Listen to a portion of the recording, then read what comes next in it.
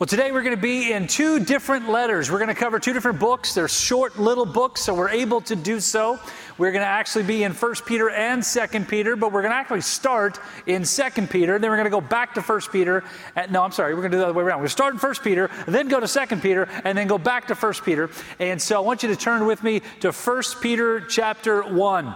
And we'll be in that passage in just a moment. But it's important for us to understand exactly what these letters are written to do. What is it that God wanted to accomplish through these words that he used the Apostle Peter to write?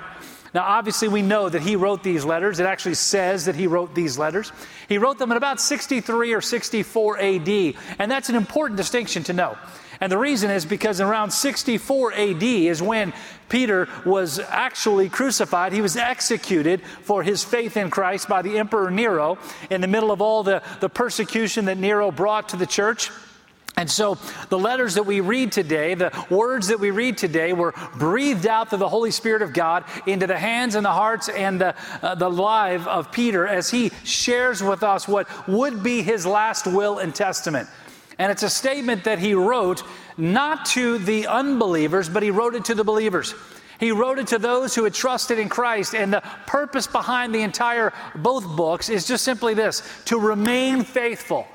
And I think as a lot of the books in the New Testament do, it speaks to us in today's world, in today's culture, just as much as it spoke to those back in the early first century, to speak to us that we must remain faithful because there is attacks from every side.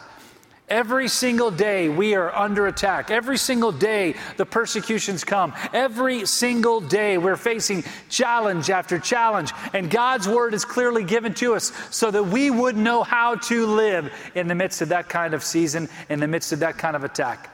And so today, that is what this word is given to us. Now, I just want to go to 1 Peter chapter 1. And I want to read a couple of verses right up front. That's kind of our theme, our key for the entire sermon. And it's kind of the theme and the key for the entire two books of 1 and 2 Peter. And it says in 1 Peter chapter 1, verses 14 through 16, it says this: "As obedient children, do not be conformed to the desires of your former ignorance. But as the one who called you is holy, you also are to be holy in all your conduct. For it is written, 'Be holy, because I am holy.'" Now, if you go back to verse 14, there's an interesting statement that I want to share with you that I want to make sure you understand. It's kind of one of those phrases that you could quickly skim by and move right by into a more familiar part of this passage that says to be holy, for he is holy. But I don't want you to lose sight of what it is that God wants us to see here in verse 14. As obedient children. Now, that obviously points us to the fact that this is written for believers, right? We are children of God. When you come to that moment, when you've trusted and believed that Jesus is God's Son, that he died and that he rose again, clearly we have the understanding that we become children of God. And so this is directed at you and me for those of us who are followers of Christ. It says, as obedient children, listen to these words now, do not be conformed to the desires of your former ignorance. In other words, don't go back to what was. Don't live your life going back to the old desires, the old evil desires of your former lives, the things that you once did before you came to Christ. Don't go back there. Now, we understand that. There are lots of passages in scriptures that clearly state something similar to what I just read. But I want you to understand kind of the little nuance that's found in the end of that verse 14. It says, do not go back or do not be, conformed to the evil desires of your former ignorance. Now, in your Bible, you ought to underline those two words, former ignorance. And here's why. Because what that does is it points us to the truth that this is that we once were living our lives in former ignorance. We were once living our lives like walking away from God. We once were not redeemed. We were once not saved. But now, because of Christ, we made the decision to trust him and to believe in him. Now we have come out of that position, and now we're in position as children of God, obedient children. Now, here's why that's important. Because it helps us to see that people who disagree with God's word today, people who are not walking with Christ today, people who have not yet come to salvation through Christ today, that they are no different than we once were. And I think that's such an important statement because so often as Christians, we get to the place where we look down on people who don't know Christ yet. We get to the place where we kind of put them in this little box over here. It's like, well, they're not Christians. They're not like us. And, we kind of move away from them. We try to live our lives away from them. We try to spend our time away from those kinds of people because they're not Christians. They're not saved. They're not like us. They're not redeemed by the blood of Christ. Like they're in that box and we're in this box and this is good.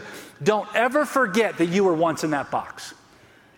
Don't ever forget that you deserve to be in that box.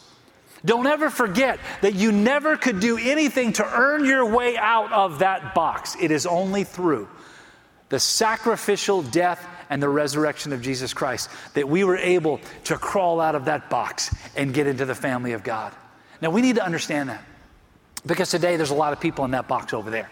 There's a lot of people that live in that box, and we are called by God to reach them. We are called by God to minister to them. We are called by God to be a witness to them, which is why verses 14 through 16 are so important, because it tells us as obedient children, do not be conformed to the evil desires of your former ignorance. And then it goes on to make sure we understand this. But as the one who called you is holy, you also are to be holy in all your conduct. For it is written, be holy because I am holy. God has called you to live differently than the world so that we can be a witness and a testimony to people in that box. Know what your responsibility is. We're called to reach people with the gospel of Jesus Christ. But in light of what we just read, what naturally happens in our journey is that sometimes we feel like we're not good enough. Like we don't know what to say. We don't know how to live. We don't know how we're going to reach them. We're like, what can I do? Like my past is really bad. How can I reach those people? Man, I'm messed up in my former self, like in my former ignorance. Like there's no way God can use me.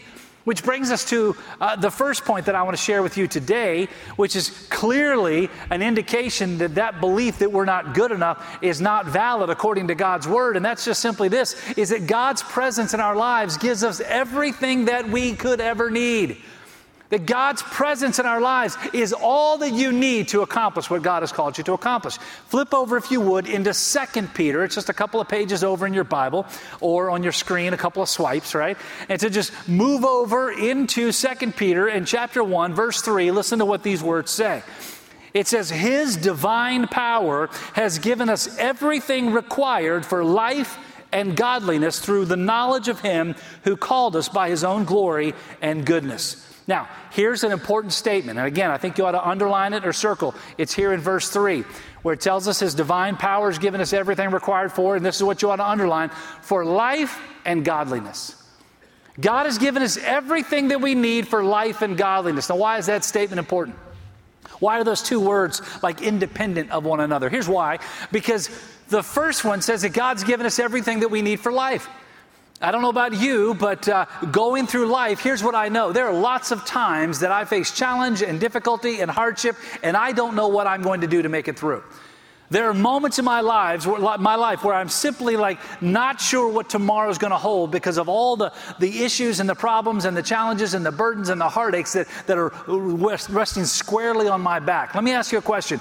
Anybody here in this room ever feel like that? Just raise your hand. Like you just feel like sometimes life is really tough. Life is difficult. Man, I don't know what I'm going to do. Hey, good news. God's word says, not a preacher says, God's word says that in Him that we find everything that is required for life. God is going to bring you through. You will never face anything, no matter how difficult, no matter how challenging, no matter how heartbreaking, you will never face anything in life that God is not going to give you everything that you need to make it through. My dad used to say it this way. He used to say that God will never put more on you than He puts in you to bear it up. That no matter what difficulties you face, no matter how great the hardship is that you're carrying, the baggage that you have on your back, God is going to give you what you need, everything required for life.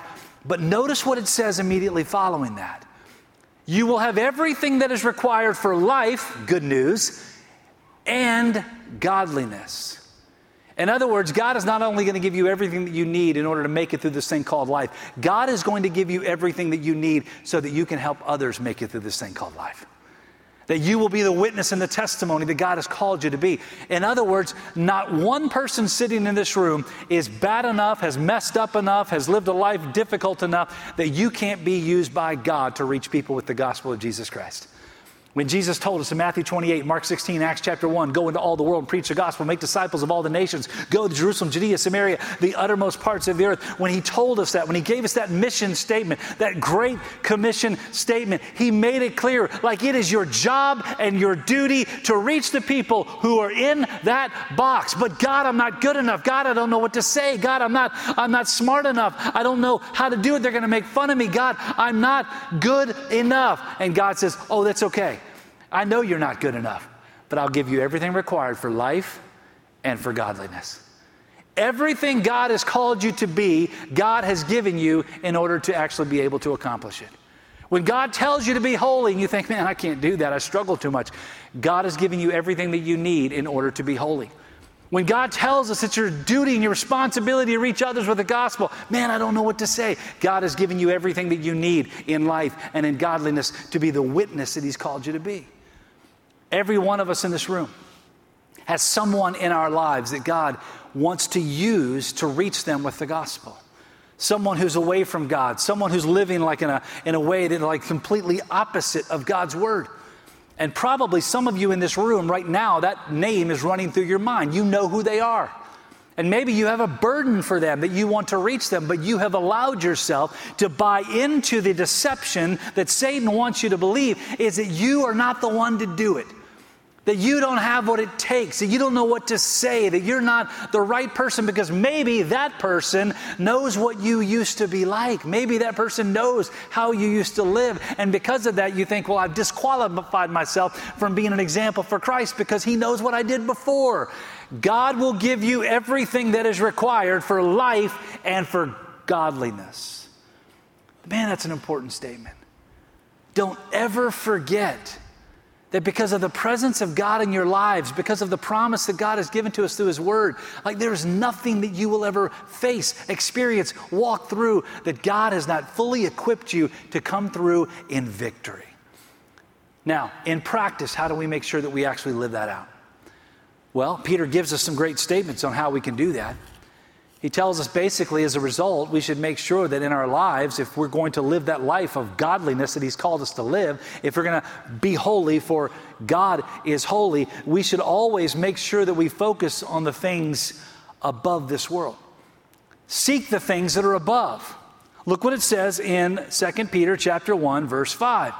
In verse 5, it says this, "For this very reason, make every effort to supplement your faith with goodness with knowledge, knowledge with self-control, self-control with endurance, endurance with godliness, godliness with brotherly affection with love. For if you possess these qualities in increasing measure, they will keep you from being useless or unfruitful in the knowledge of our Lord Jesus Christ."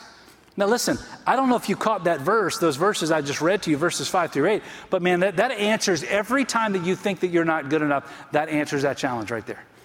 That tells you what you need to know when you are believing the deceptions that Satan wants you to believe, that you're not good enough, not smart enough, not wise enough, not holy enough. Like that answers it right there.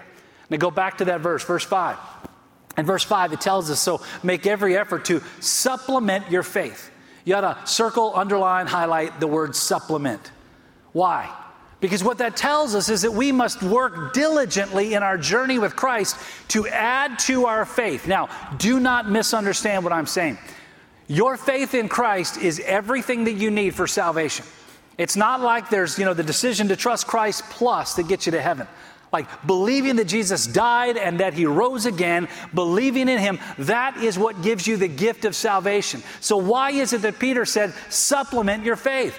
Here's why. Because God wants us to understand, to recognize that when we come to that decision, that moment, that point where we believe that Christ is, that He died, that He rose again, that He is our salvation, and we believe that with all of our hearts, God does not want to leave us there. It's kind of the idea that if we're standing in this box over here that is away from God, that's lost, that doesn't know Christ, and then we believe in Christ, so we climb out of the box and we're just on the other side of the box, God does not want us to hang out next to this box. God wants us to continue to move further. Why? Because He said, 1 Peter chapter 1, verse 14 through 16, be holy because God is holy. So supplement your faith. Add to it. Grow in your faith. How do we do that? Well, here's what it says. It says, make sure that as we supplement our faith, that we do so with goodness. Now, goodness brings about the idea of moral excellence. In other words, like this idea of morality, like wanting to live out the principles that are found in God's Word, the things that God's Word commands us to do. Now, how do we do that? Well, we put goodness with knowledge. In other words, you will never be able to live a life that is seeking holiness if we do not have knowledge of what holiness is. Where do we find what holiness is? We do not find it in the world. We do not find it in teachings of other religions and other people. We find it through the Word of God. So it's knowledge of God's Word, knowledge of His nature, knowledge of who He is and what He wants to say to us. And so we supplement our faith with goodness. We do that because with goodness we bring about knowledge. And as we spend time studying God's Word, as we spend time soaking in who God is and what God has said to us, that goodness and that knowledge will then lead to self-control. In other words, the ability to avoid the things that naturally you're inclined to do. Everyone in this room, guess what you have? You have an evil nature, a sinful nature. Every one of us. That's not a criticism. That's reality. We all are born with a sinful nature. We're naturally drawn to do that which dishonors God. So how do we overcome that? We overcome that through, number one, believing in Christ, seeking the forgiveness of our sins through His substitutionary death and His resurrection. And then through that, we then move towards living our lives of holiness, pursuing goodness and holiness according to God's Word. We do that by gaining knowledge of who God is and what God has said, which drives us to then self-control, to be able to control what we do and how we live. But listen to this next statement. And through self-control, endurance. Now that statement, that word endurance, literally is the idea of being able to stand up under the weight, to be able to overcome the great burden that you have. Remember how we talked about a few moments ago that God's going to give you everything that you need? Like this is what He's talking about, endurance, being able to stand up under the weight. Now, to give you an example of what that looks like. So this week, my son Nicholas and his wife Abby, they got married a year ago. Yesterday, there was anniversary, and so they moved into a new place. And so this week, they're moving all their furniture and all their clothes and all. It's amazing how much junk you can collect in 1 year. And so we're moving all their stuff from their townhouse and over to their new place. And so we're moving it, and we're drive back and forth with a little trailer back and forth. And so the other night, I went over to help them move their washer and dryer. And so I went over there, and Nick was there, and Abby was there, and then Reese, Nick's best friend, was there. And so we get there, and we have to move the washer and dryer from the townhouse. And so, while Nick is watching us, Reese and I are moving all the heavy stuff. Smart kid. I trained him up well. Train them up well, and they will stick to it. So, and so Reese and I, we get down, and we get underneath that washer, and we lift up that washer, and it's pretty heavy. And it's just the two of us, and we're trying to, angle through the door and get it through the door and get it outside to get it to the trailer. We got the washer out there, and then we came back and we lifted up that dryer, and we, kind of carried it through. Nicholas supervised awesome. He was fantastic. He watched us really well. And then we moved through the door and got outside, got that in the trailer. And man, we closed up the trailer. We drove to the new place and got there. And when we got there, Nicholas announced to us that he had something really cool at his new house. And what he had at his new house were these things that were like harnesses that you put around your shoulders. And so you put these harnesses on your shoulders. And so I had one and Reese had one. And then there's this big strap that connects to my harness, and it goes underneath the washer and it hooks up to his harness. And guess what? Now you don't have to lift that thing up. Literally, all you do is stand up, and it's the easiest thing in the world. We were able to walk in and carry his washer and his dryer into his house. We didn't even use our hands. We're just like walking like this, and we're like, waving like, this is so cool. Again, Nicholas supervising. Walking in, and it was amazing. I will never do anything like that again in the rest of my life without one of those harnesses. I've decided I'm going to wear one of those every single day. I mean, it just made things so much easier to be able to move that washer and that dryer into his new house. Now listen, the idea is this. The same picture comes through our growing relationship with Christ.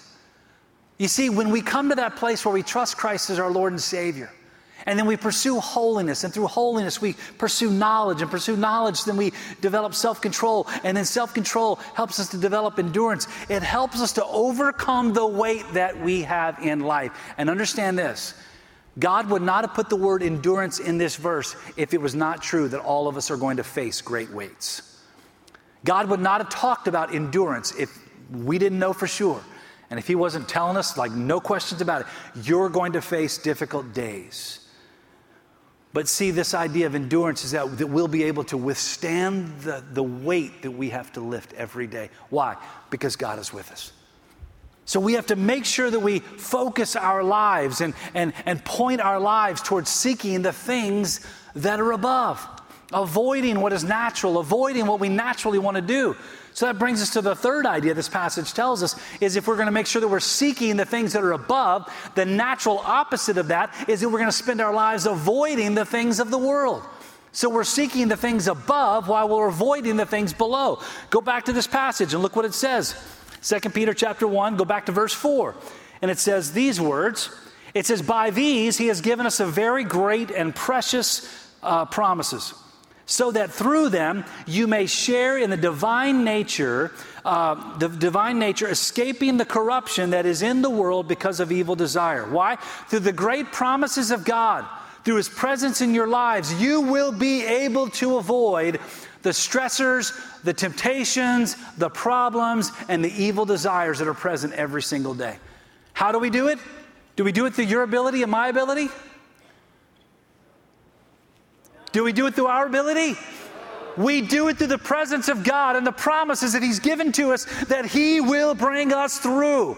That by focusing on him, we'll be able to avoid the things of this world. And flip back over, if you would, to 1 Peter. Go back a couple of pages to chapter 2. Listen to what it says. Here's how we do this. Verse 1. So therefore, rid yourselves of all malice, all deceit, hypocrisy, envy, and all slander. Let me stop right there for a moment. I'm going to read that again. Look at it on the screen if you don't have a Bible in front of you.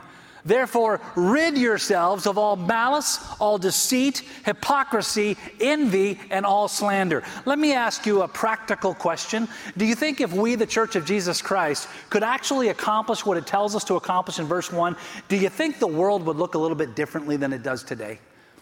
Ridding ourselves of malice and all deceit and hypocrisy and envy and slander. Do you think like the world would be a better place to be? Let me stop. Let me change that.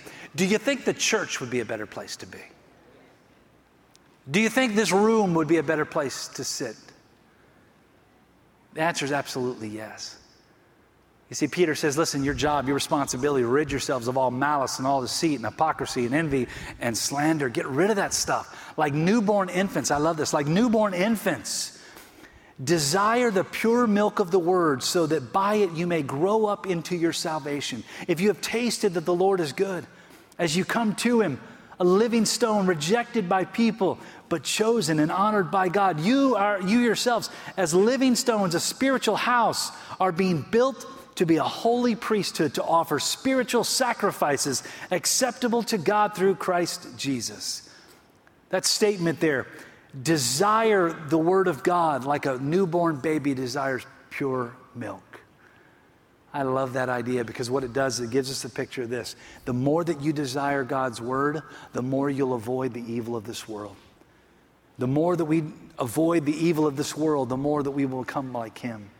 The more that we spend our time running away from the things that are surrounding that box, the more that we will experience the presence and the power and the joy of the presence of God every single day. Christ came and he died and he rose again so that we might have life in his name and that we might have joy for today to live the way that God has called us to live. So for all of us, is that the journey we're on? Is that how we're living out our faith? Let me read one more passage to you out of 1 Peter chapter 2, verses 9 and 10. It says, but you're a chosen race, a royal priesthood, a holy nation, a people for his possession, so that you may proclaim the praises of the one who called you out of darkness into his marvelous light. Once you were not a people, but now you're God's people. You had not received mercy, but now you have received mercy. The idea that's found in these two letters of 1 Peter and 2 Peter is just simply this. Daryl Robertson said it best when he said this: we're called to be citizens of heaven on mission for Jesus in a hostile world. That is what God has called us to be. Be holy, for he is holy. Let's pray together. Father, thank you for your word. Thank you for the change and the challenge and the conviction that it brings in our lives. God, I pray that for every person listening to these words today, Lord, that we would make the determination in our own journeys, in our own lives, that we would seek to be like you, to be more like you, to be holy because you are. God, I pray for that person who might be watching or listening or sitting in this room today that has never come to that place where they can be called a child of God because they've never trusted and believed that Jesus is your son, that he died and that he rose again. God, I pray that right now, right here, in this moment, Father, that they would make the decision to believe that Jesus is exactly who he said he is, that he did exactly what your word says that he did, and that they would call on your name, as Romans 10:13 tells us, and they will be saved. With our heads bowed and with our eyes closed, today the invitation is easy. Today there's basically two questions that need to be asked, aimed at two different boxes. The first question is aimed at that box over there that we talked about earlier. The box of people who've never come to that place where they believe that Jesus is God's son, that he died and that he rose again. And I just want you to know, like everything we've talked about today, clearly as I shared, this letter was written to the people who have trusted Christ. And maybe you're sitting here saying, well, this is not relevant to me because I've never come to that moment. I've never believed. But here's the thing you need to recognize. God loves you and Christ died for you. And he wants you to get out of that box and get into, as we just read, into his marvelous light. God wants you to experience salvation that comes through Christ and Christ alone. And so if you're here today and you don't know Christ as your Lord and Savior, the Bible just simply tells us, believe that Jesus is God's son. Believe that he died and that he rose again. Romans 10:13, and anyone who calls on the name of the Lord will be saved. Today, the invitation to you is a moment when we stand, that you walk down these aisles and talk with one of our team members that are gathered here and just simply say, I want to be saved. They'd love to share that with you. Here's the second question, the second invitation. It's for the people who are in the other box, in the box of people who have trusted and believed that Jesus is God's son, that he died and that he rose again. But yet there has been no change, that you are not seeking to be holy, for he is holy. You are not running after the things of heaven. You're running after the things of this world. You're not avoiding the things that are all around us, the constant temptations and the pressure to live life according to the ideals of the world rather than the ideals of God's word. And so the invitation for you today is maybe you will need to come down here in a moment and just kneel at this altar and say, God, I'm sorry. Like I've been doing it wrong. I've messed up. But today, I'm changing it. Today, everything changes. I want to live for you. Maybe you want to come and join our church or come for baptism. That's great. But clearly today, according to this study that we've done today through two different books, is just simply this, like two questions, two boxes. You need to ask yourself, which box am I in?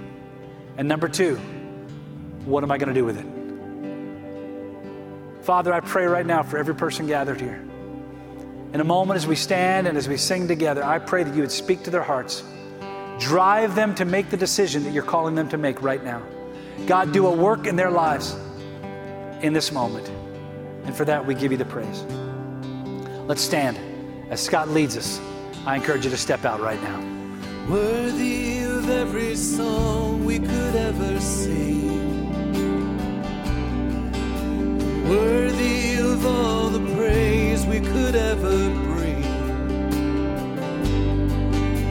worthy of every breath we could ever breathe, we live for you.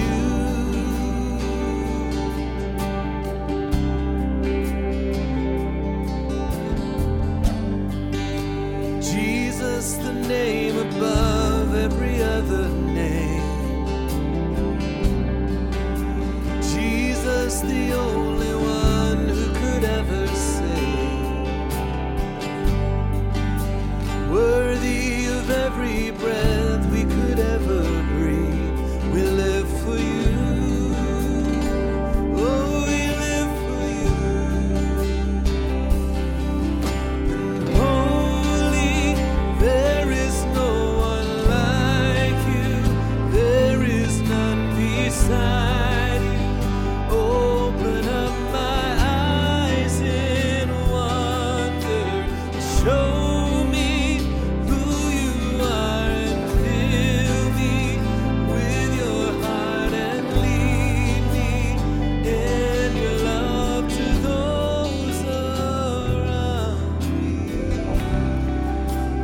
Father, today I pray that you would drive each and every one of us to be what you've called us to be.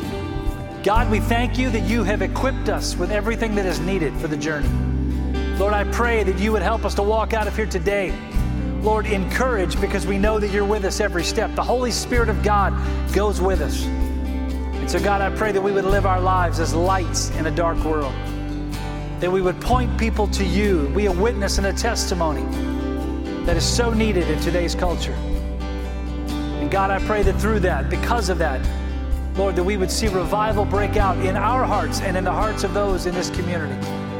God, we pray that you would do a great work through each and every one of us. And Lord, for that, we'll give you the praise. We thank you, God, for the gift of your Son. We thank you that Jesus died and that he rose again, and that it is in Christ alone that we have our salvation. Thank you, God, for what you've done. In Jesus' name we pray.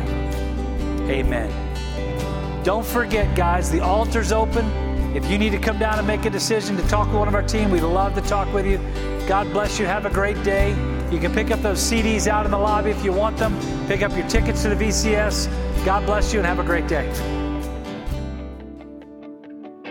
Thank you for worshiping with us today. We're so glad you joined us. If you prayed to receive Christ today, we'd love to hear from you.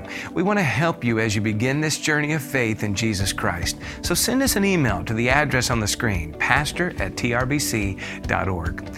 Likewise, if you've never accepted God's free gift of salvation, the forgiveness of sins made possible by the death and resurrection of Jesus, but you'd like to know more, well, we're here to help you. So just reach out to us. We'd love to tell you more. Our mission at Thomas Road is to change our world by developing Christ followers who love God and love people. And if you'd like to help us fulfill that mission by giving to our ministry, then go to the link on your screen and make your contribution today. Help us help others with the life-changing truth of God's love.